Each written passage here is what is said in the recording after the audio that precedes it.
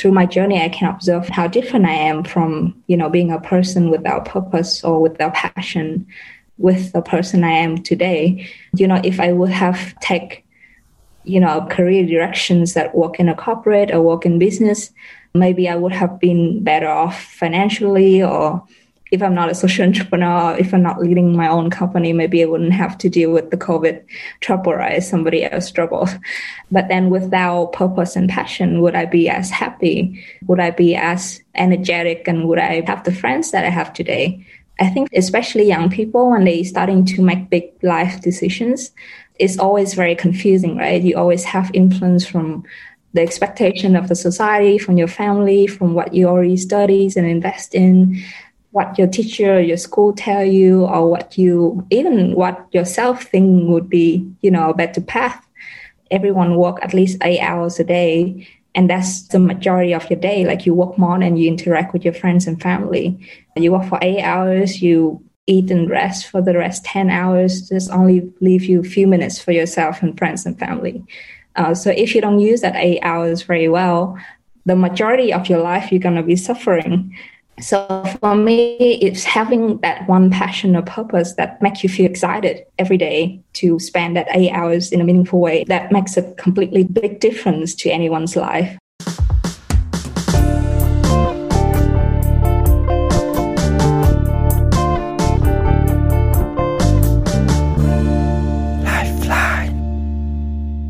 Hello everyone, my name is Din Long and welcome to the podcast Lifeline.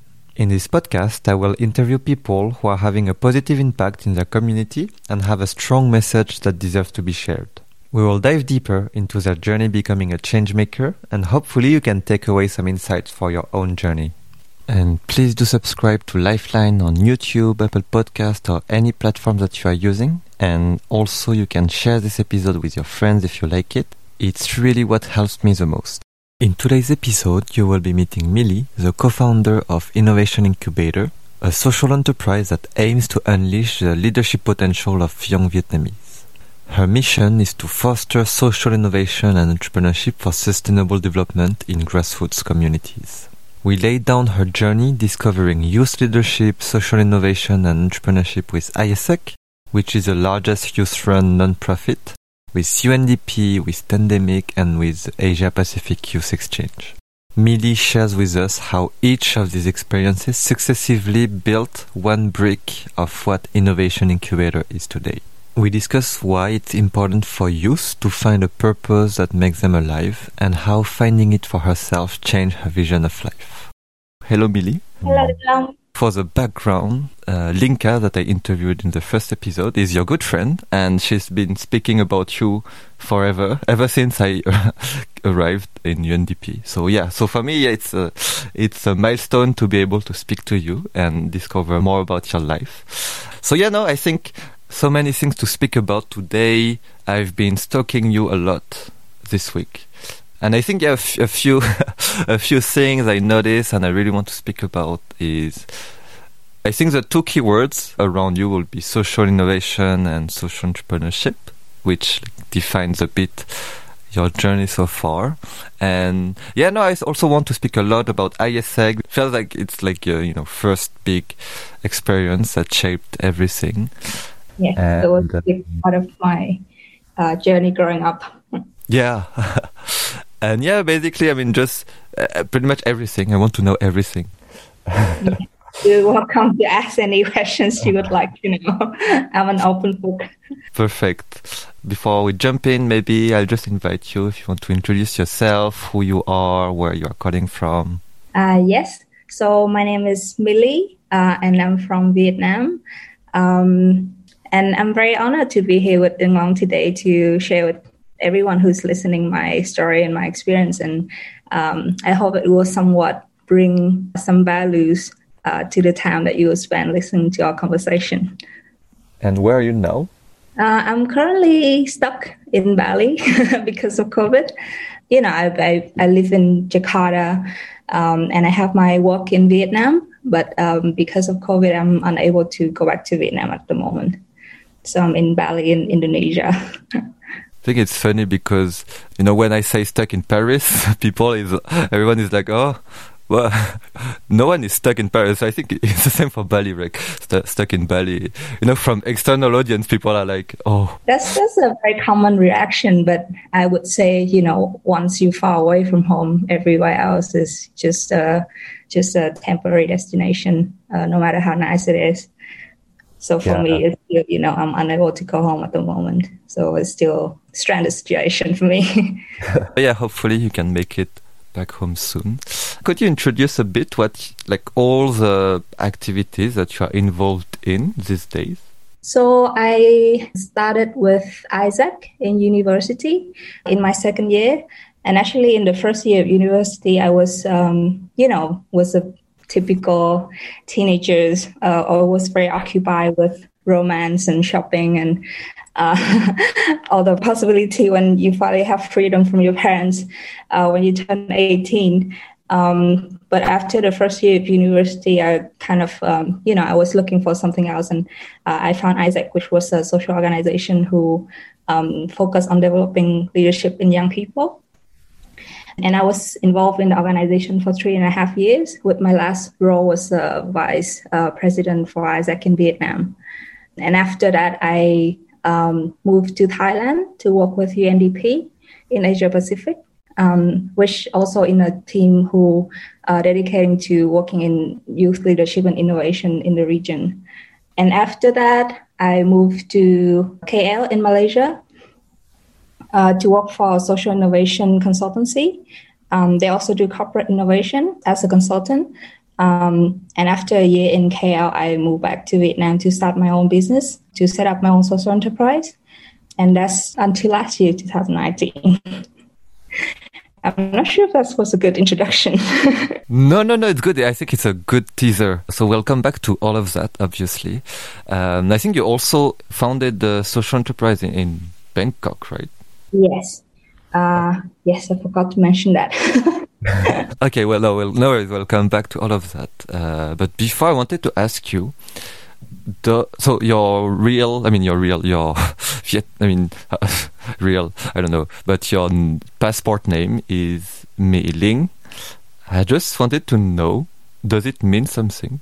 Yeah, so my sister named me that after a Chinese woman general. I'm not sure if you heard the story of the Tong family, the 3 Tong sisters. I'm not sure. Yeah, so there's a Chinese story, not exactly story, they all actual historic figures. And there's a family of 3 sisters, Tong Ai Ling, Tong Kang Lin, and Tong Mit Lin. And the story was very popular in Vietnam in the 90s. And there's a movie series about them in Vietnam. So my sister named me after the youngest sister, who's Tong Mai Lin. So that's my name.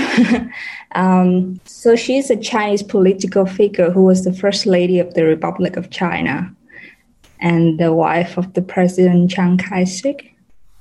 Oh. That's the information in English. Yeah, but she was the most intelligent of the 3 sisters, and she was the most rebellious. And she married to the first president of China. So is there a wave of people with the name of the 3 sisters from the 90s? I think there's definitely a lot of people named Lin. But Mỹ Linh is, I haven't seen a lot. There's a very popular singer in Vietnam with the same name, Mỹ Linh. But there's a lot of people named Lin for girls' names in the 90s. I remember there was one class in my elementary school where we have 5 Lins in the same classroom. So I would say it's popular. And so another question on your name. Since when did you name yourself Millie? I would say since I started university, because I went to an international university where my professor and all my coursework is done in English. And I like my name, but it's just to foreigners, they usually pronounce this as a Chinese name, like Mei Ling, instead of Mei Lin. It's such a difference, but it's I felt like they was calling another person instead of my name, so I decided to keep like a simplified version that anyone can easily pronounce. And I also give myself a nickname, teenage years. how long did it take until you really owned Millie? Um, hmm. I would say, I would say since I started working in international environment, like first of all was in Isaac, where I started to work with, foreign friends, and in an environment where we use English for all the communication, where, there's other nationalities in the same groups. And that's the only name that everyone else have known me.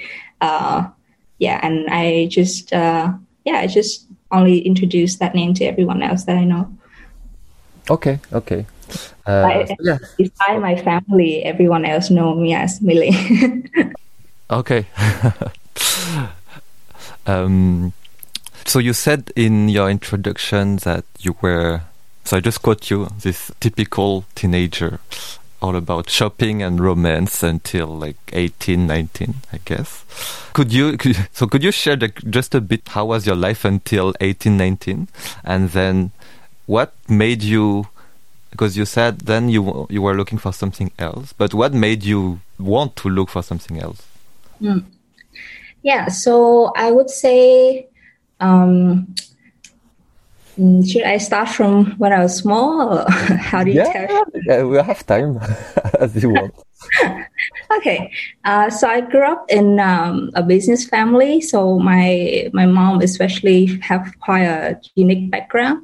So she's had her ranking in the military. So she's a military person, but she's also a businesswoman, because in Vietnam, the military, after the reform, after 86, they only opened the economy then. And back then, the military has been like, what's the word? Like trailblazing? So the military has been the pioneers in opening new businesses and restarting the economy. So my mom got to run a business within the military. So she has both a business of her own, but also the ranking in the military. But up until I was 10, our family was quite poor because they actually went bankrupt once during the process. So I remember I grew up in a military kind of dormitory house with a lot of other families, sharing the same yard, and just playing with dirt. I remember we were very, very poor back then. But then after, when I was 10, that's around the year 2000, then our business picked up. And I would say I had quite a privileged childhood when, I have good educations and everything was well provided. But I was also a very rebellious teenager growing up. I would say because, we transitioned from this period of being poor, but a very close-knit family with my parents and my sister. And now they both becoming extremely busy and distant from us, which was when my sister turned 18 and when I was, entering my early teenage years. Then I became very rebellious and I was kind of against everything that was happening around me. So that happened until I had quite a difficult high school years as well, where I also fell into, like very deep depressions and feeling like disconnected from everyone from my family. And that lasted until I leave for university when I was 18. Yeah, and after that, I also went to an international university, which, also comprises of students who also came from very successful family background. And most of them have, family business or whose parents are very successful people. So I was very privileged to be in that environment. But I also saw very distinct sides of the group of students. One is that because they're so privileged, they don't need to strive very hard to have things that everyone else striving so hard for, like to be able to have a good job or to have, money to spend, because they kind of have a safety net from family. Even if they don't succeed, if they don't study very well, probably they can still work in their family business or, they have connections who can help them in the real world. that's one group of the students, and I was one of them. Like I was really enjoying, being so provided for, and enjoying, the freedom of being away from family, but close to many other cool friends. That most of what we were doing was shopping and like racing motorbikes and very material things like that, or traveling together. And I really enjoyed that period. But I also saw another group of students who, because they felt that they were so privileged, they also really tried to give back to other people, try to use the resources that they have to do something meaningful. And they actually work really hard, like they study really hard and they work really hard trying to achieve something and get somewhere. So in my second year of university, like intrigued by, this opposite side that I've seen. And then I entered myself to a club back then at school, which was AIESEC. Yeah. So I have two questions in one. So the first one is, would you say you had this awareness of this? I mean, the RMIT students, they are more privileged than others. They have to struggle less because you said you grew up in the first 10 years in a poor situation. And second question is, so this group of students who you said they work hard because they want to give back and want to have an impact, were they your friends or just people you saw around and you were curious about what they were doing? And it's really like they inspired you to look into AIESEC? I would say that, I would say I didn't know anyone from AIESEC back then. It's just we have this club day when all the clubs get to, display and all their members come out and try to welcome everyone to join their own clubs.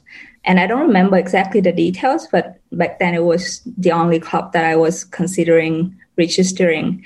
And it turns out to be a very difficult process. Like you have to apply and then you have to go a group teamwork session where you work in team for a challenge. And there's a board of, other students who observe you and judge you, and then have a final interview one-on-one.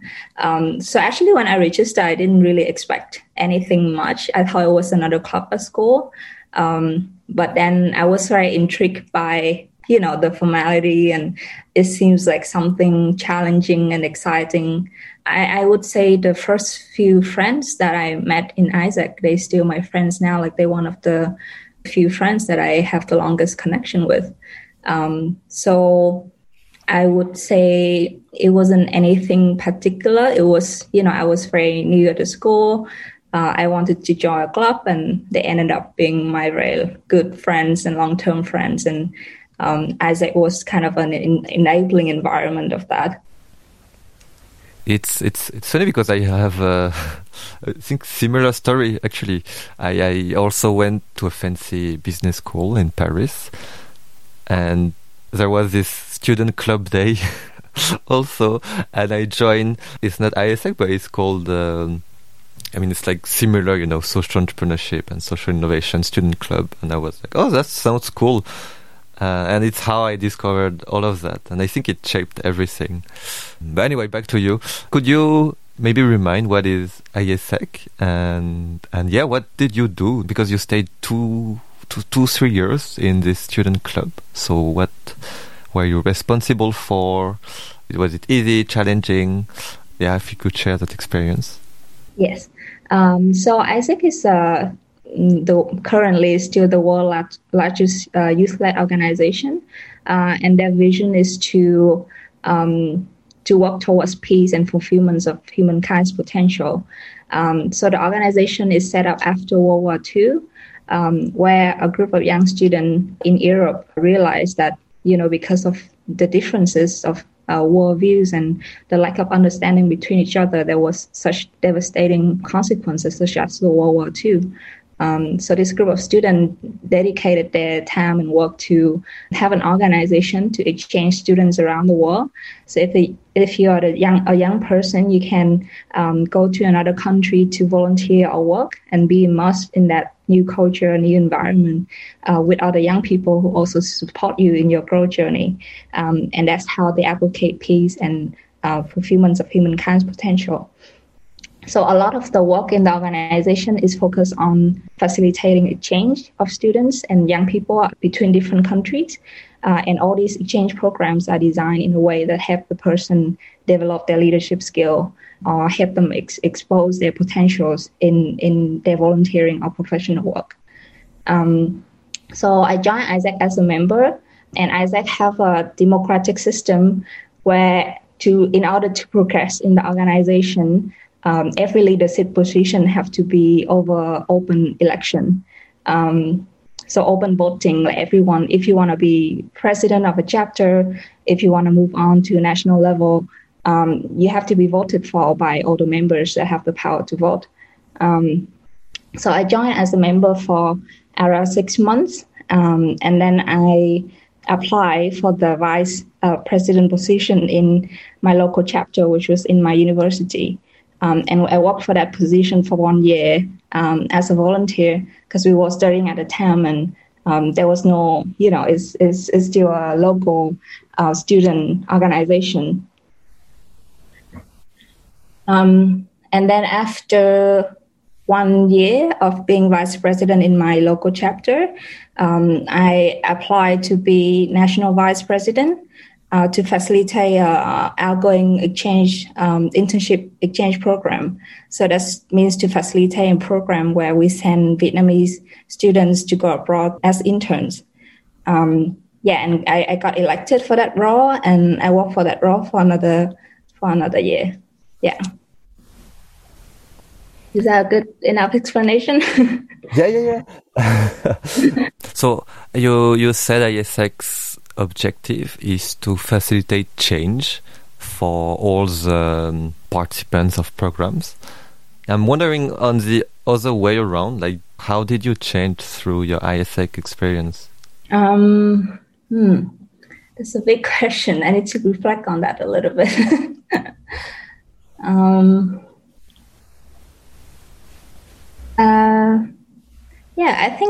I think how AIESEC changed me was once. The first thing is the first time I went abroad was through AIESEC. So I went abroad when I was 19 to the Philippines for an AIESEC conference, and that's actually where I met my good friend, one of my best friends, who is Savi. He was also in AIESEC at the time. And we're still good friends until today. And he's been kind of one of my most important mentors and brothers in life. So also my president at the time, my teammate, since university, they still my friends to this day. They're the one who, follow me with every step of, my new job, or when I get engaged or when I have a baby. They're the one that be there for every life milestone that I have. So I would say AIESEC provided a very important network for my life, like network of good friends. The second is through AIESEC, I get to see the world, I got an opportunity to be exposed to many different type of young people, where, of course, with that come along with a lot of new perspective about new opinion, new cultures about all the issues that we were able to discuss as an organization. And also through that, I have a chance to work with teams who are professionals, who are very outstanding in their fields, who I still learn a lot until this day. After AIESEC, I watch their work and I watch their career and I watch how they make decisions in life and how they grow themselves, and they are all role models in life that provide me kind of a benchmark of how I should be in the world as well. Yeah. So I would say one is my lifelong connections with friends. One is the second is the opportunities that I got to have. And third is to learn from all the teams and the people that I worked with that shaped my capabilities. Is it during ISX that you realized, okay, I want to stay in the youth social entrepreneurship and innovation world, or is it not yet? Yes, I would definitely say ISAC inspired me to be in the social development sector at least, because actually during the ISAC time, I also try out a lot of different things. I also try out opening my own online shop with my sister. My sister back then also have a company working in telecommunications, so I also try to help her with some of the work with the company. My parents are business people, so ever since high school, they engaged me in business activities.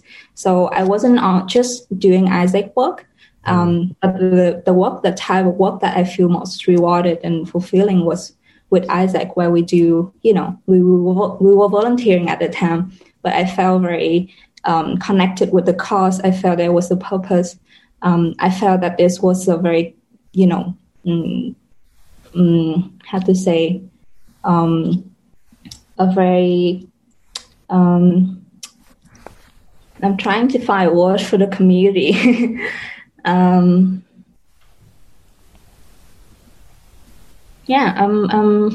not sure what to describe it, but it's very different from the business world or, from the corporate world. The type of people and the type of connections you get to have is distinctly different. And I think I was very lucky to be able to see this when I was very young, so that I get a very clear directions of what I want to do when I enter the workforce. Although I was a big disappointment to my parents, who really expected me to, become a businesswoman and become very rich and successful and powerful. So I think in their eyes, like their image of success is to earn a lot of money, have a lot of status. But I decided to not follow that exact path, and we went through quite a difficult time as well with my parents, trying to get their approval and understanding of what I choose to do later on. And now, do they accept what you are doing? Well, I think it was a very long and difficult process. I think, as I mentioned, I was a very rebellious person as well. So I don't think I took the best way to persuade them. But actually, after graduation, when I say I wanted to move to Bangkok to work in the social sector, my mom actually said that she would disown me. She say she wouldn't recognize me as a daughter anymore because I'm going against her decision. But yeah, after many months of crying and fighting, and I still decided to go. And I think she was very heartbroken at the time, but she decided to support me regardless. And we have like, it's a very funny, very Asian insight, but every household kind of save goal. I don't know if you're familiar with it, but instead of like, saving cash in a bank account, everybody save gold. And ever since small, my mom been teaching me to save money in like the piggy bank. And she's been using all my saving money to buy gold, so that it's like a safety pot for me. And even though she was really against my decision to move, but when I moved, she saw all the gold that she's been saving for me. So that was the start of fun that I had to move to Thailand. How did you take this decision because I guess it's very difficult.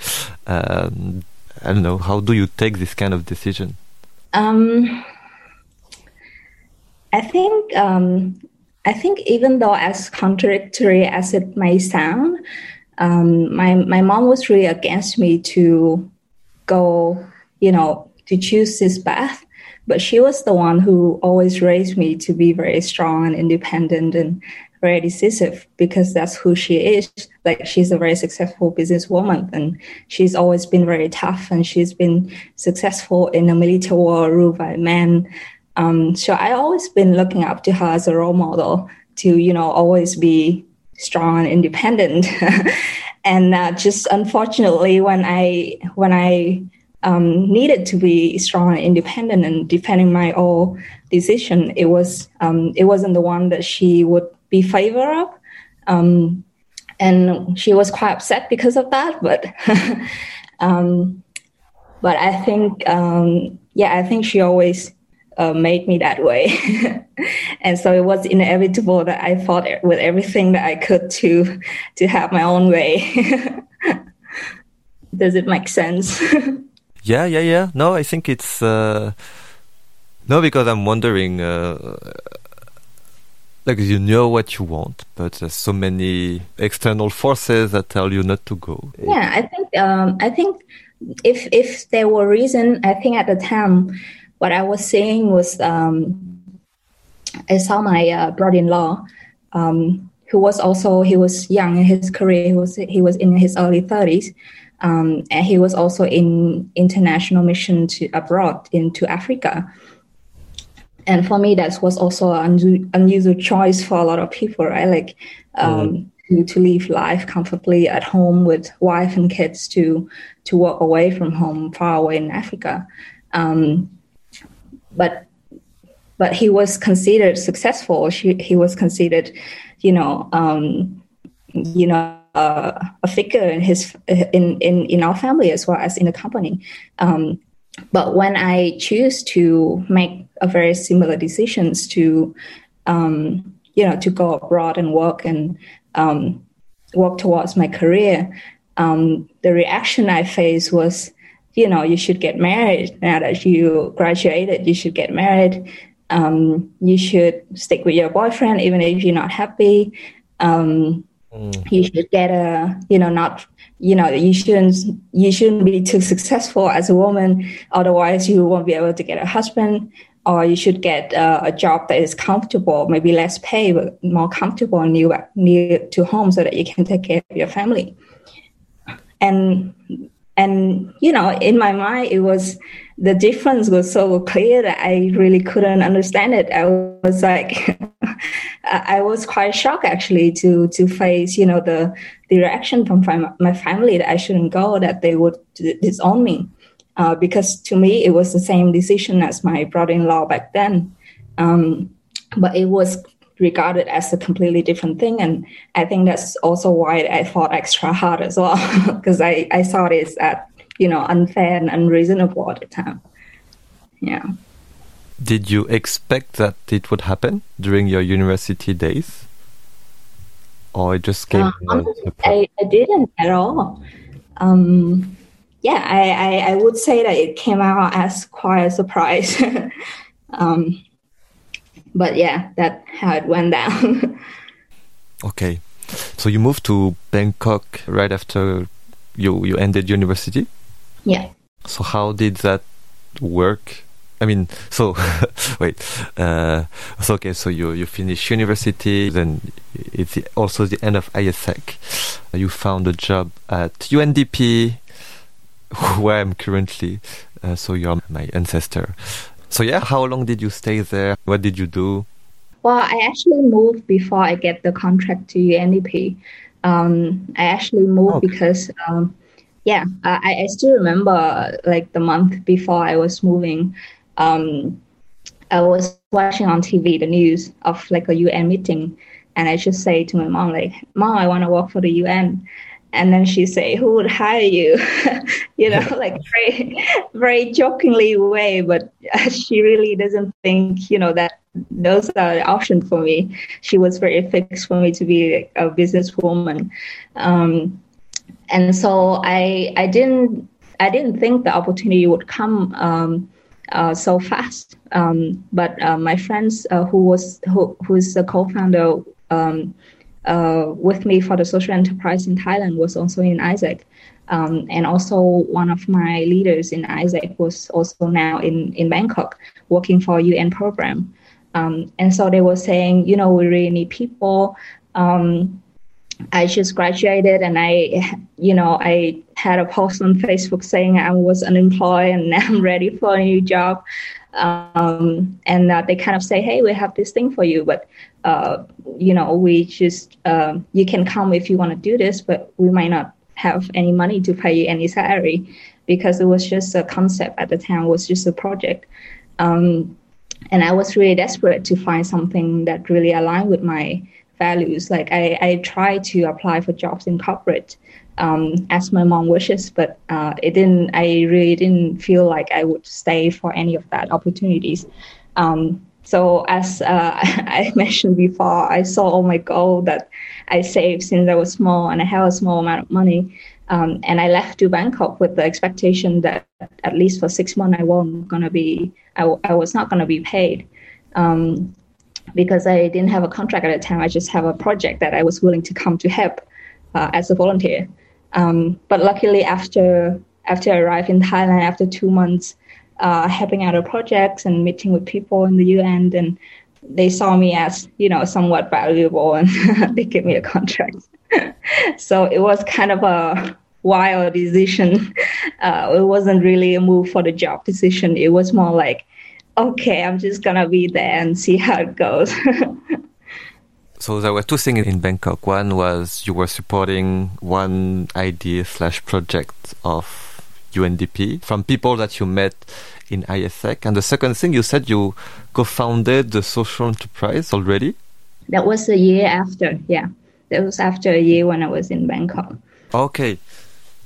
So yeah, to everyone listening, if you're looking for a job, post on Facebook and post on LinkedIn.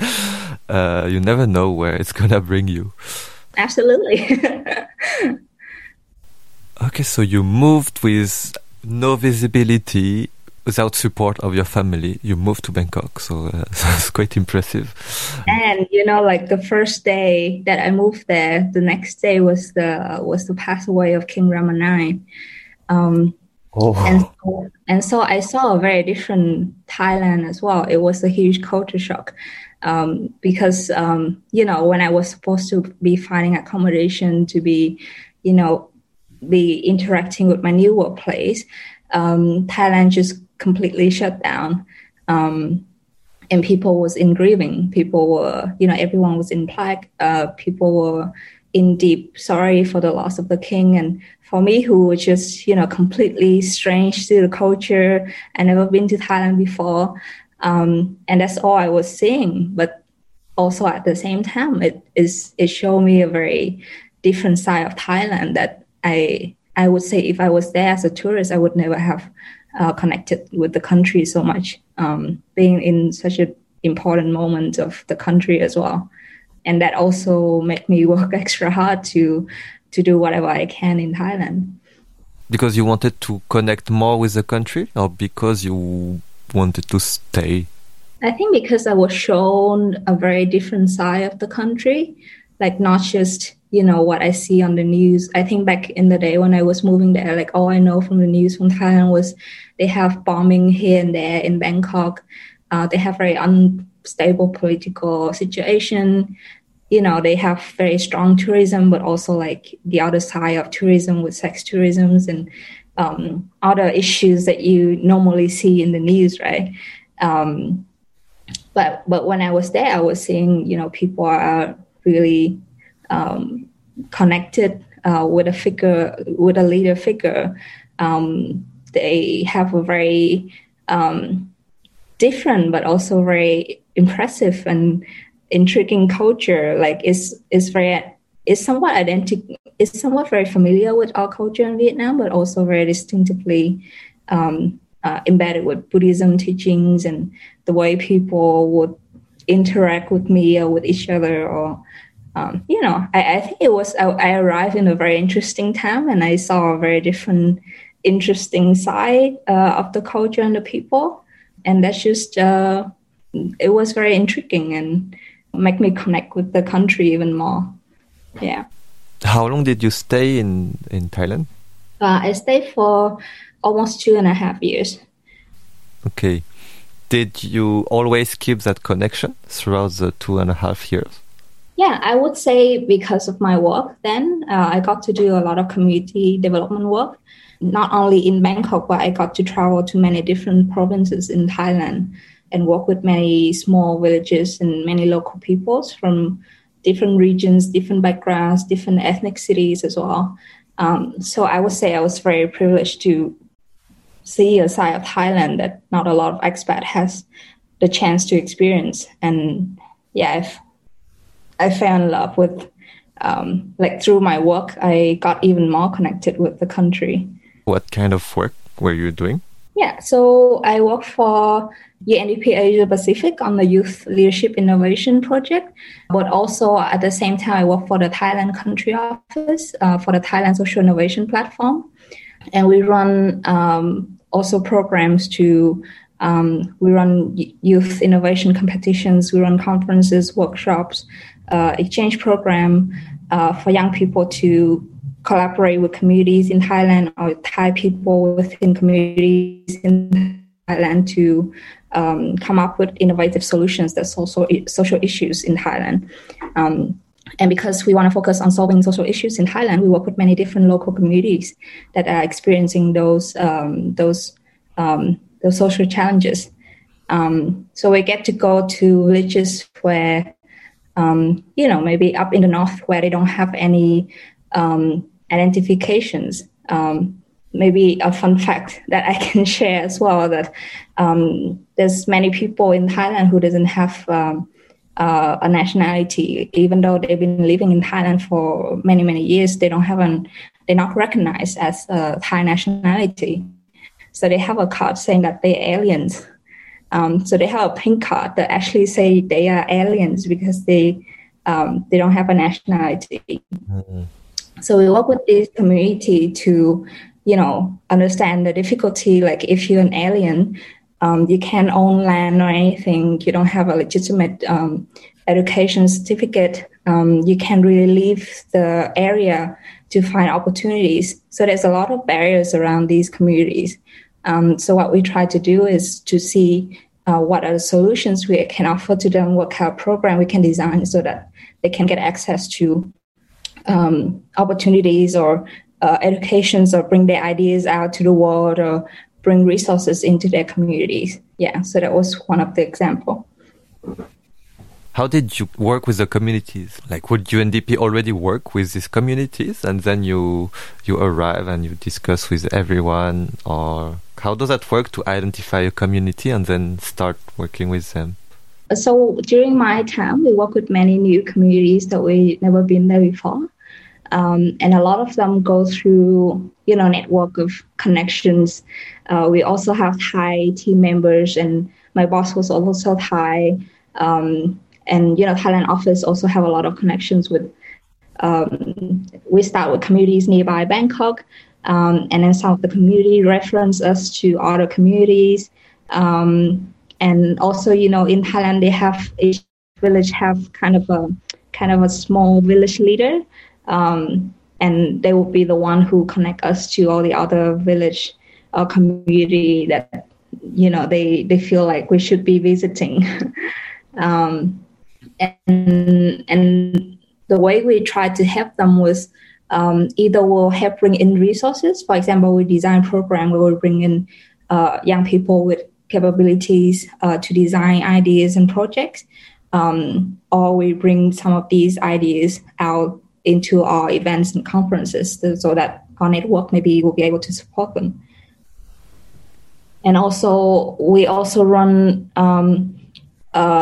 programs and competitions or trainings in Bangkok, where we also invite leaders of this community to come to receive training, or we invite young people from this community to come to pitch their ideas, to compete, to learn together, and then we'll provide them with some support.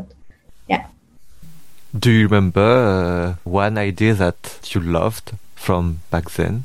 Yes, there are many.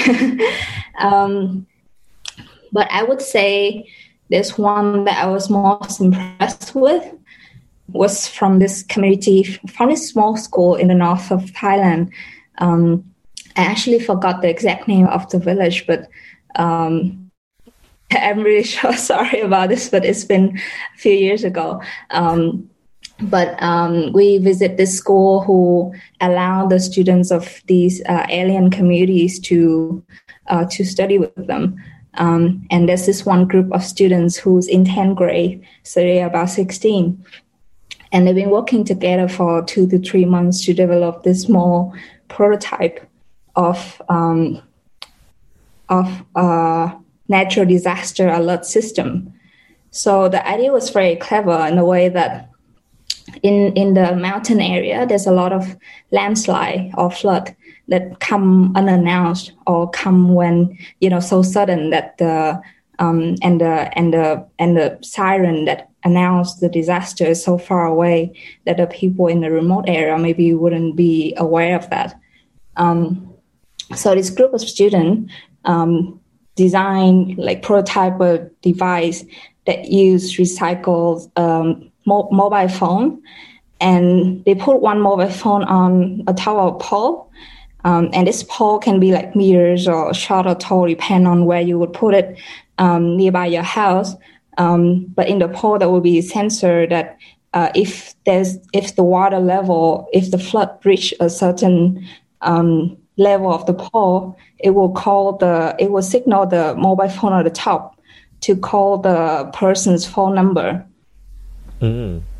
So it's kind of like an instant alert system that even if you live far away from town, if you can't hear the siren, you have instant alert that there's a flood coming, or if there's a fire or earthquake coming. So the sensor can adapt to that. And they can put this pole a few meters away from their house or, from the directions that usually the disaster would come in. And they would instantly get a call to their phone number where a disaster is coming. And the amazing thing about this idea is that they can build it with only 200 baht. Wow. Yeah. And so it's a really cheap, low-cost idea, and they use recycled material, and it's created within 3 months by a team of 16 years old. And you can imagine, if they can roll it out, it can save lives, literally lives for people in these areas. So that was something that was really powerful to me. When they demonstrated the prototype and when we hear the microphone just rang from the demonstration, we literally had goosebumps. So 200 baht is around 6 euros, so $8 for everyone's information. So very cheap. Let's try to find the name after the interview so I can include it in the notes. So I'm wondering, after you work in all these grassroots communities, when did you start thinking about going back to Vietnam and doing things in Vietnam? So after Bangkok, so because I do a lot of community engagement work, I also realized after 2.5 years of working is that because I didn't study Thai, because I couldn't speak Thai very well, there's a certain there's a limit to what I can actually involve with the community development work. A lot of this work is, building relationship, talking with the grassroots people, managing very little details of the project, which are the things that, my teammates was doing very well. And we all enjoy this work a lot. But, I also found that as a foreigner who doesn't speak the language, I face a certain barrier that prevent me to go further into the details of this kind of work. And also, I at that time, I also want to see. I also realized that the ecosystem in Thailand have very unique conditions that enable this social innovation, these ideas to bloom, and they have a very unique set of conditions of how that build the ecosystem this way. So I was curious if there's any other ecosystem out there in other country, how it's like without these unique conditions, would it be the same? And especially I was curious to see what I could bring back to Vietnam and what I couldn't. So I wanted to work in another country before I moved back to Vietnam. Yeah, and that's when I moved to KL, to Malaysia. So yeah, what were you doing in Malaysia? Yeah, so in Malaysia, I work for Tanamic, which is a consultancy focused on innovation, and they do both corporate innovation and social innovation. So that was the new area that I get to learn. Like before, I was only working in social innovation, but in this consultancy, I also learned how it works working with corporate clients. And I can tell you, it's very, very different. Like, is methodology different, or is just because before you were working with young people in grassroots community, now you're working with big corporations in the capital city, in big towers? So put it this way, before when I was with UNDP, we were kind of working as client perspective, because as UN, you can hire other consultancy to do very specialized piece of work. But when you work in a consultancy, you kind of work as the provider for your clients. So you work as your client wishes and work as a client brief, and you serve the client's projects objectives. So that was the two sides of the switch, that I would switch from working from a client perspective to a provider perspective. But that's just a change in the role, right? But also I changed to work in provider perspective, but also not just social innovation anymore, but also to corporate clients. And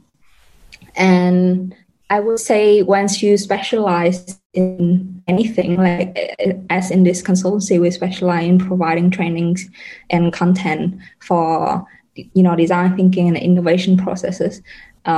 Is much more.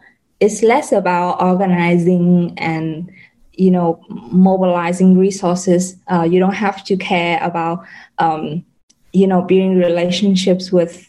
Well, maybe not. Let me formalize this so that I don't offend my own bosses.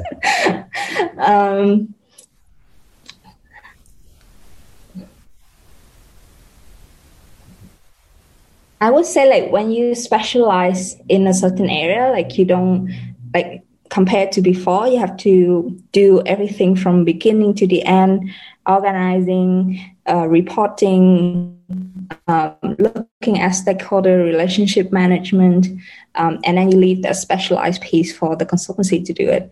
But when you only focus on a small piece, every single details have to nail down to, even... I don't know. Have you worked in consultancy before? I don't think so. I think I've always been on the other side. Somehow I'm struggling to describe this. I guess simply put, it's more process oriented, and you don't really have to care about the before and after of the piece of work that you do. Usually with, like, let's say for a UN project, you follow the whole project for a long period of time. Let's say 6 months or a year, but with short-term contract or client-specific brief, you very focus on that single delivery or just very specialized piece of work, and you try to bring as much specialties and knowledge as possible. But then the end output would be the satisfaction of the client, or the effectiveness of the trainings or learnings that you able to deliver, but not necessarily, the success of the whole project as a whole. Does it make sense? Yeah. And what fulfills you the most? I would say that although I was curious with doing corporate innovation, I wasn't particularly happy with helping corporate being more and more powerful and rich, if you know what I mean. Yeah. I definitely see the values of, being a specialized arm of a certain field and just focus on being advancing and leading in that field. But at the same time, if all that specialties is used to, enriching and empowering corporate or big money clients, for me, that was the bit that I wasn't aligned with the most. And I really do miss working with grassroots people and being there and actually know that what we did this one day. It doesn't only end in this one day. It's actually follow up with them for a long period of time and see how things progress.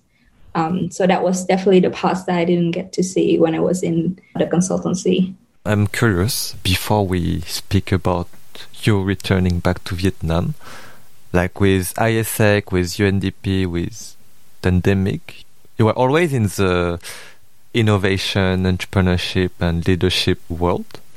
What are your learnings from the methodology used? Like, with ISEC, UNDP, Pandemic, did you use the same methodologies, or did you see big differences between the different organizations?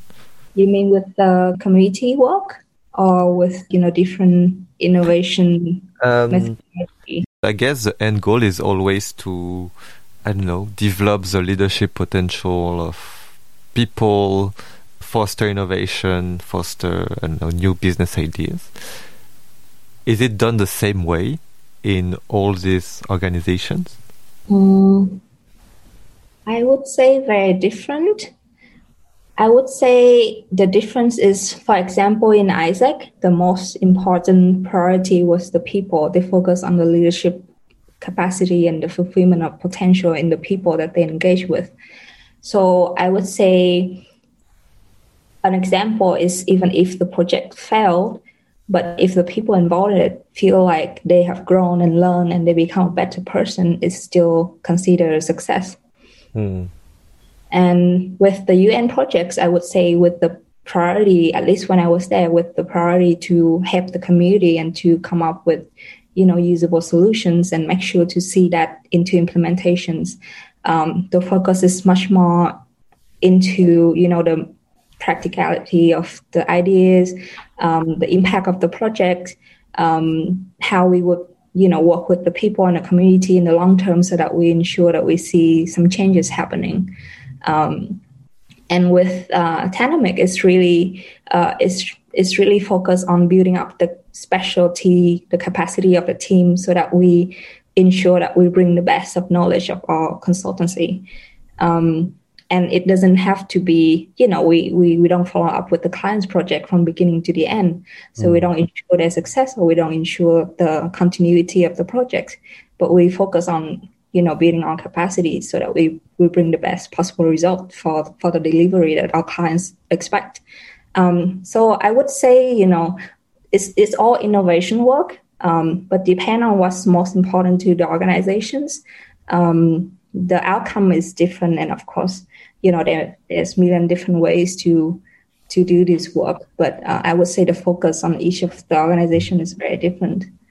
And from all of that, from everything that you learn, like what do you want to bring back to Vietnam? I think for me personally, I came back to Vietnam because I wanted to work more with communities in Vietnam. So I actually really want to. I felt like I have been away for so long and I've learned so much in other countries, but at the same time, I don't feel like I know that much about my own country. So I set out a team with the objective that, we would reach further regions that is not, we reach people and communities that are not in the big cities, less advantaged, or they have, very unique challenge that only happening in Vietnam. And we hope would bring, solutions from our learnings, that we would bring solutions that will work in Vietnam. But unfortunately, since I set up a team, I wasn't able to be in Vietnam so much. So my team does most of the work that I would love to do, but I'm also very happy that they get a chance to do that. Yeah, what's the name of your social enterprise? How did you set it up? With people with random people? So I started a team in 2019, in early 2019, and we registered as a social enterprise a couple of months after. And the company is called Innovation Incubator. You can find us on Facebook if you add, Innovation Incubator in Vietnam or Social Innovation in Vietnam. Because I think there's also a random innovation incubator somewhere else in the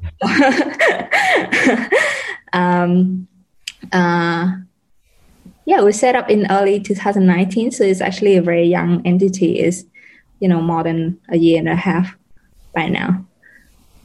I think we never said the name of Asia Pacific Youth Exchange, but I think it was always something embedded within UNDP in Thailand, and it's also one of the activities of Innovation Incubator, right?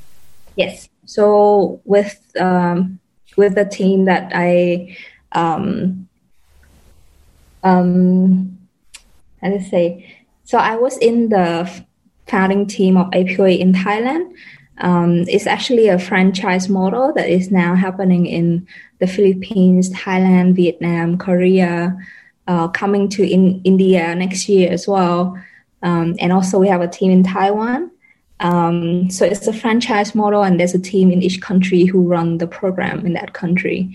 And so when I was in Thailand, I also ran this program for 2.5 years.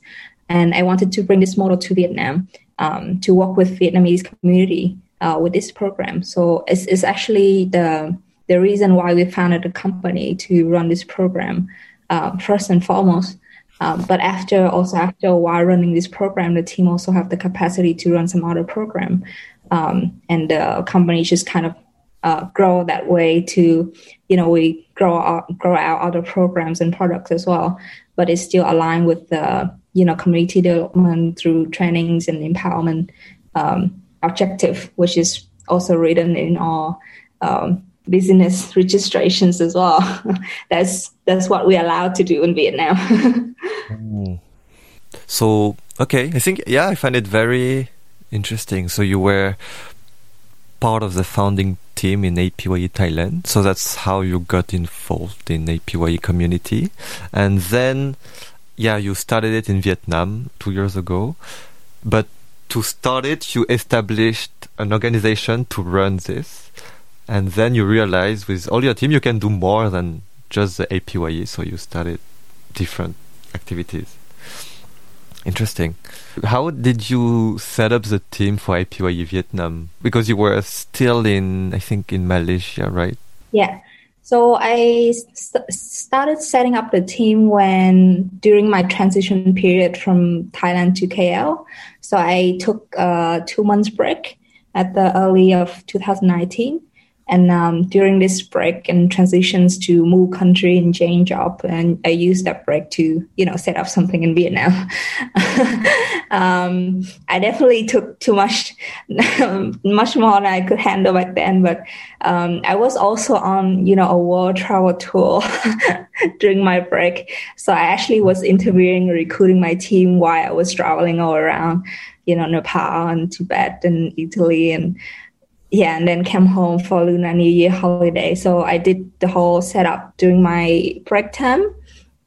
And when I left to my job to KL, I left most of the work for my team to manage, because my objective at the beginning was not like the entity in the program wasn't for me to be involved or to learn anymore, because I've been doing it for 2 or 3 years. I wanted to give this opportunity for my team in Vietnam. For them to learn and grow with the program and do their best for it. And that's what they did for the first year. And when I was kind of, determined that the work in KL wasn't for me anymore, I got what I wanted. I learned about the ecosystem. I learned a lot more about innovation expertise. And then I wanted to move back to Vietnam to work more closely with the team and have it grow even further. But then unfortunately, COVID year happened, and we're in a bit of the limbo at the moment. What is your dream with Innovation Incubator? How do you see it, in the future, in the perfect condition? How do you see its impact? How do you see its activities? Did you ever think about it? I thought about it. Let me formulate my thoughts a little bit better. I guess I don't have a fixed vision in my head what the ideal successful image would be, but what I would really love to do with it is is a space for all of us, for me and my team, to be able to test and execute all the ideas that we have. It's kind of like a playground, it's called an incubator as well. So it's kind of anything that our team or members would like to do that align with their purpose, we provide a structure, a support system, a space that enable them to do that. Like if you look at our program portfolio at the moment, we also have exchange program, volunteer program to teach for free for kids, training program, and also like series of events. For now is connected in somehow, but let's say, for example, in the future, like one of our team members decided to do something about healthcare, like we have a member who's very passionate about the healthcare sector, and she decided to test out innovative projects related to that issues. I would be really happy to take the whole company to that direction because, it's innovative, it's contribute to a cause, is something we're both passionate about, and we have a space and an entity that can enable us to follow that direction. So I would say that if we can grow our portfolio into many different meaningful, innovative projects, that would be very, very cool for me. Yeah. Do you think you're on the right track to achieve that? I would say with 2020 is we don't have a track at the moment. So I don't know if you have talked a lot with social entrepreneur during COVID time, is especially with enterprises like us that have international elements related, a lot of services and logistic required with the limitations of COVID and the lockdown and limitations of travel between different areas and different countries is almost shut all of our activity down completely, except if we want to do anything online. So I would say for us this year would be in survival mode, and we try to keep our capacity and keep our people and keep our team afloat. But I wouldn't, because of the uncertainties that are going to come in the next year or even within the next 2 years, we will take it by, day by day at a time. Yeah. I realize you've been working with, like, for example, through all the APYE events, programs, you always coordinate, hundreds of people, of young delegates, and then you coordinate like a big community of alumni, and you do this for pretty much everything that you do, and always with the objective. So I love your LinkedIn sentence, so let me read it. So her passion is to help people find their passions and activate the leadership potential of young people. So I wonder, like, what is the recurring things that you see, patterns you see among young people who maybe they didn't find their passion, they didn't activate their leadership potential yet? Do you see things across young people in different countries, and what do you advise them? I think I can't say a lot for other people, but I can say it for myself, that I can like through my journey, I can observe how different I am from, being a person without purpose or without passion, with the person I am today. If I would have take, a career directions that work in a corporate or work in business, maybe I would have been better off financially or, career prospect without so much, I don't have if I'm not a social entrepreneur, if I'm not leading my own company, maybe I wouldn't have to deal with the COVID trouble, right? Somebody else struggled. But then without purpose and passion, would I be as happy? Would I be as, energetic, and would I be as, would I have the friends that I have today? I think that's I think for especially young people, when they're starting to make big life decisions, it's always very confusing, right? You always have influence from the expectation of the society, from your family, from what you already studies and invest in, what your teacher or your school tell you, or what yourself think would be, a better path. But at the end of the day, like if anyone who can just find that one thing that they feel like, everyone work at least 8 hours a day. And that's the majority of your day. Like you work more and you interact with your friends and family. You work for 8 hours, you eat and rest for the rest 10 hours, just only leave you a few minutes for yourself and friends and family. So if you don't use that 8 hours very well, the majority of your life, you're going to be suffering. So for me, it's having that one passion or purpose that make you feel excited every day to spend that 8 hours in a meaningful way. That makes a completely big difference to anyone's life, I would say. I think that's the perfect way to close the loop, because, we started by saying, the first sentence you say was, till 19, I forgot, but until 19, like you were only, care about romance and shopping, but you started to find your passion, like, which started around uni days with ISX. So you saw the value in how it has changed you. So it's nice that you want to share this very big learning with other young people. And so there's one thing we're approaching the end, but there's one thing Linka keeps telling me about you. I wanted to hear in real life about your life philosophy. So, Linka has this theory of people are either giver, either takers. And she keeps telling me, so Linka is a big giver, but she keeps telling me, Millie, if me, I'm a giver, Millie is like 1,000% more giver. She never thinks about taking. So I'm wondering, how do you formalize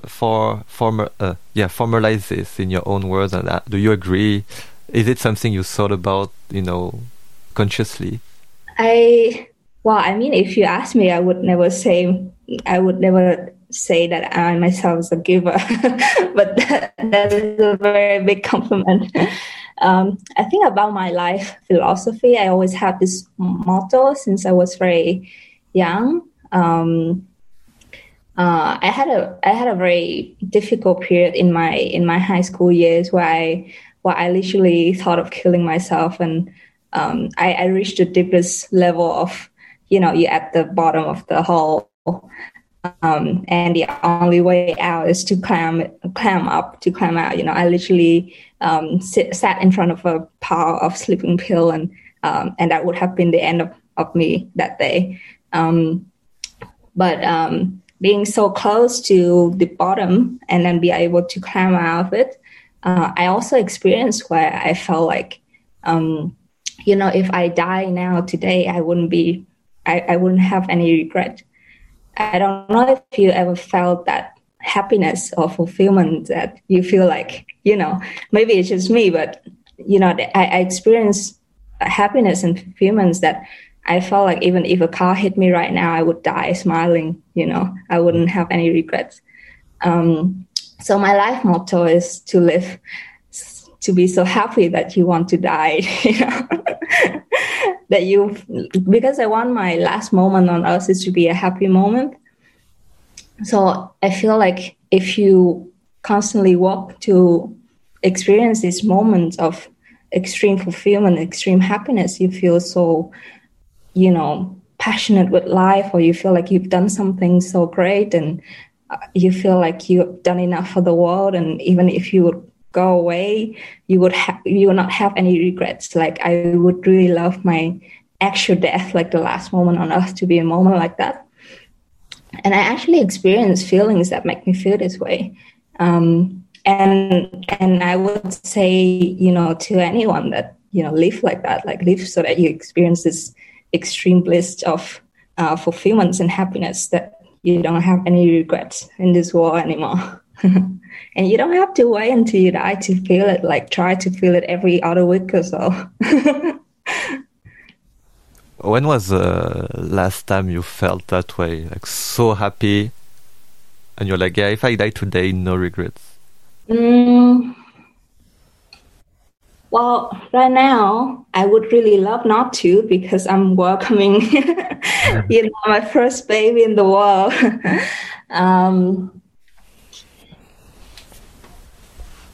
Let me think of the last time. Give me a minute. Yeah, no worries.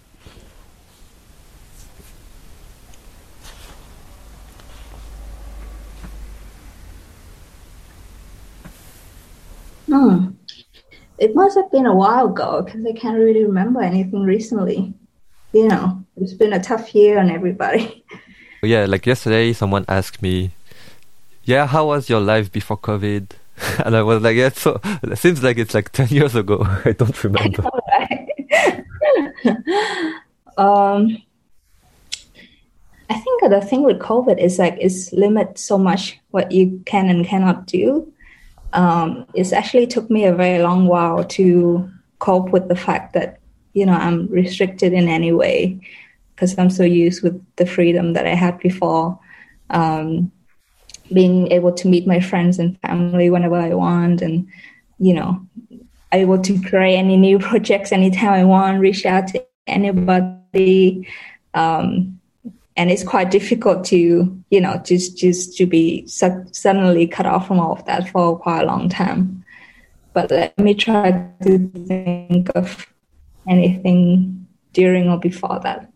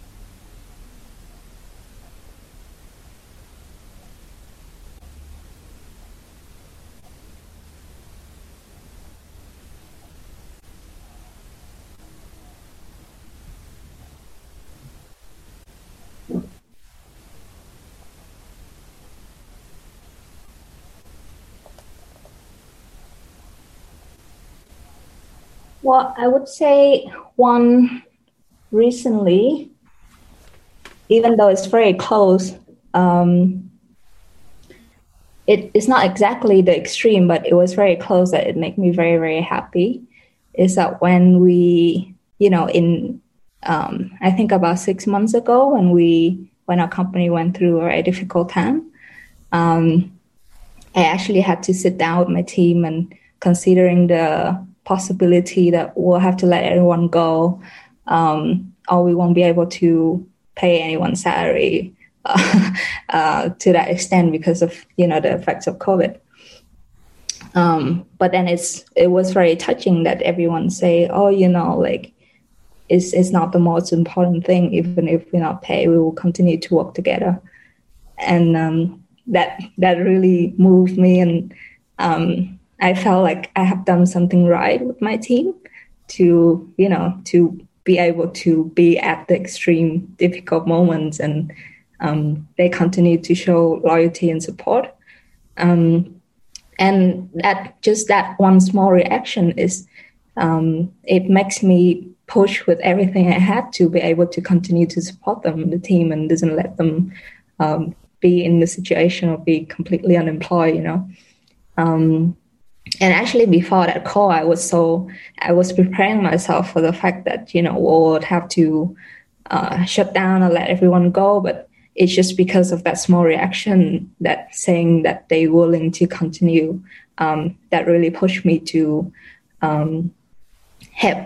push me to make the decisions that would, you know, not to be that extreme, and continue to support the team. So even though it wasn't a happy moment, it wasn't a happy decisions, situation, it wasn't a happy situation that we were in. But it made me extremely happy that I have people like that in my life and in my work as well.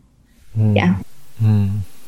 It's so nice. You know, when I ask you, are you on the right track? And you said, no. I think you are, because managing to build such a strong team, which is so passionate about your vision to work with the community, unlock the leadership potential. I think it's what...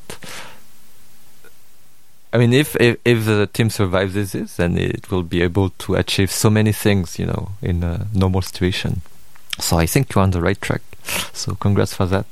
Thank you. I guess no track is the right track. Yeah, there's just so many different tracks, right? Yeah. I always end with these two questions because, you know, in this conversation we speak a lot about the past, deep, like very far away past, a bit about the present. So I also have some questions about the future. So yeah, I'm always wondering about people and about you. Like, how do you want people to know you and to remember you for? I actually had this vision of myself last year when I turned 25. Because when I had this goal for myself ever since the first time I went abroad, since I was 19, is to travel to 25 countries by 25 years old. And last time when I reached 25, I actually achieved that goal. And I had this vision of, you know, what's next for me. And like, after achieving that goal, am I who I wanted myself to be? And I have this vision of, you know, just a feeling. I can't really describe it. Like, it's not imagining of myself in a positions or in the conditions of, you know, life and power or family or anything. It's just a vision of me being very happy and confident. And a lot of people, when they look at that and they see, oh, that's her, that's, you know, that very confident, cool, bold lady who does things that she does. And I think that energy, in a way, you know, is something that people can look up to. It's something positive and powerful, and is a form of example that, you know, you've done something, you lead by actions, and you express this attitude of confidence and go for it. So I'm not sure if I'm there yet, but I would really love if, you know, one day I see myself that way, or people would see myself that way. And no 50 countries before 50? Oh, no, I actually think that, you know, traveling so much is not so sustainable. So I'm actually very happy that I have some downtime, and, you know, I love my experience of being adventurous and exploring.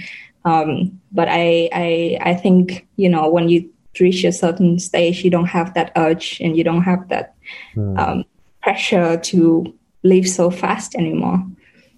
Would you say that you are still as rebellious than when you were younger?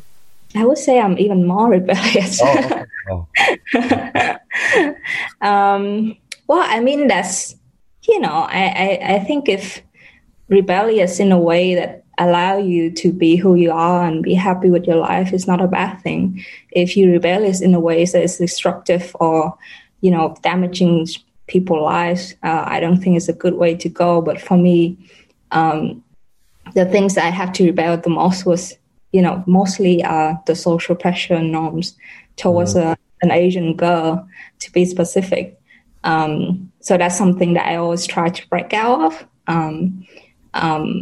And also a lot of, even within families, there's a lot of generation gaps and limitations that we don't really understand each other. There's expectations and decisions that are somehow, you know, I would like to make for myself and not to be influenced by any others. I would, you know, be very strong about it. But, you know, I don't rebel against the system or anything like that. And how would you describe yourself in 3 hashtags? 3 hashtags? I think there's 3 words that my friend gave me that I put in my Facebook profile. So my friend described me as, so this is my roommate in KL who we got very close. And she's like a bigger sister for me. And she gave the perfect description that even I don't have anything to object. So she said I'm very wacky, adventurous, and passionate for life. Wacky? What does that mean? I never heard this term. Exactly, that's exactly what it means. It means like, quirky, I guess, in English. Okay. Like, yeah, wacky, like, cool and weird, I guess. I translated it. Okay, it's like crazy, but the good crazy. Yeah, you can say that. Okay, cool. How can people support Innovation Incubator, or where can people reach out to you if they want to reach out to you? Yes, so if it's me, you can reach me on my Facebook, Millie Nguyen. It's the most popular Vietnamese name. Or just find innovationincubator.asia in Facebook or Instagram. And that's where you can reach me or my team anytime. Cool. Thank you so much, Millie, for this hour and 30-minute conversation. I really enjoyed it. Thank you so much for having me. Thank you. Thank you for listening to the story of Millie. Feel free to reach out to her if you enjoyed this episode. And of course, please do share this episode with your friends. That's the best way to support Lifeline podcast. See you next time.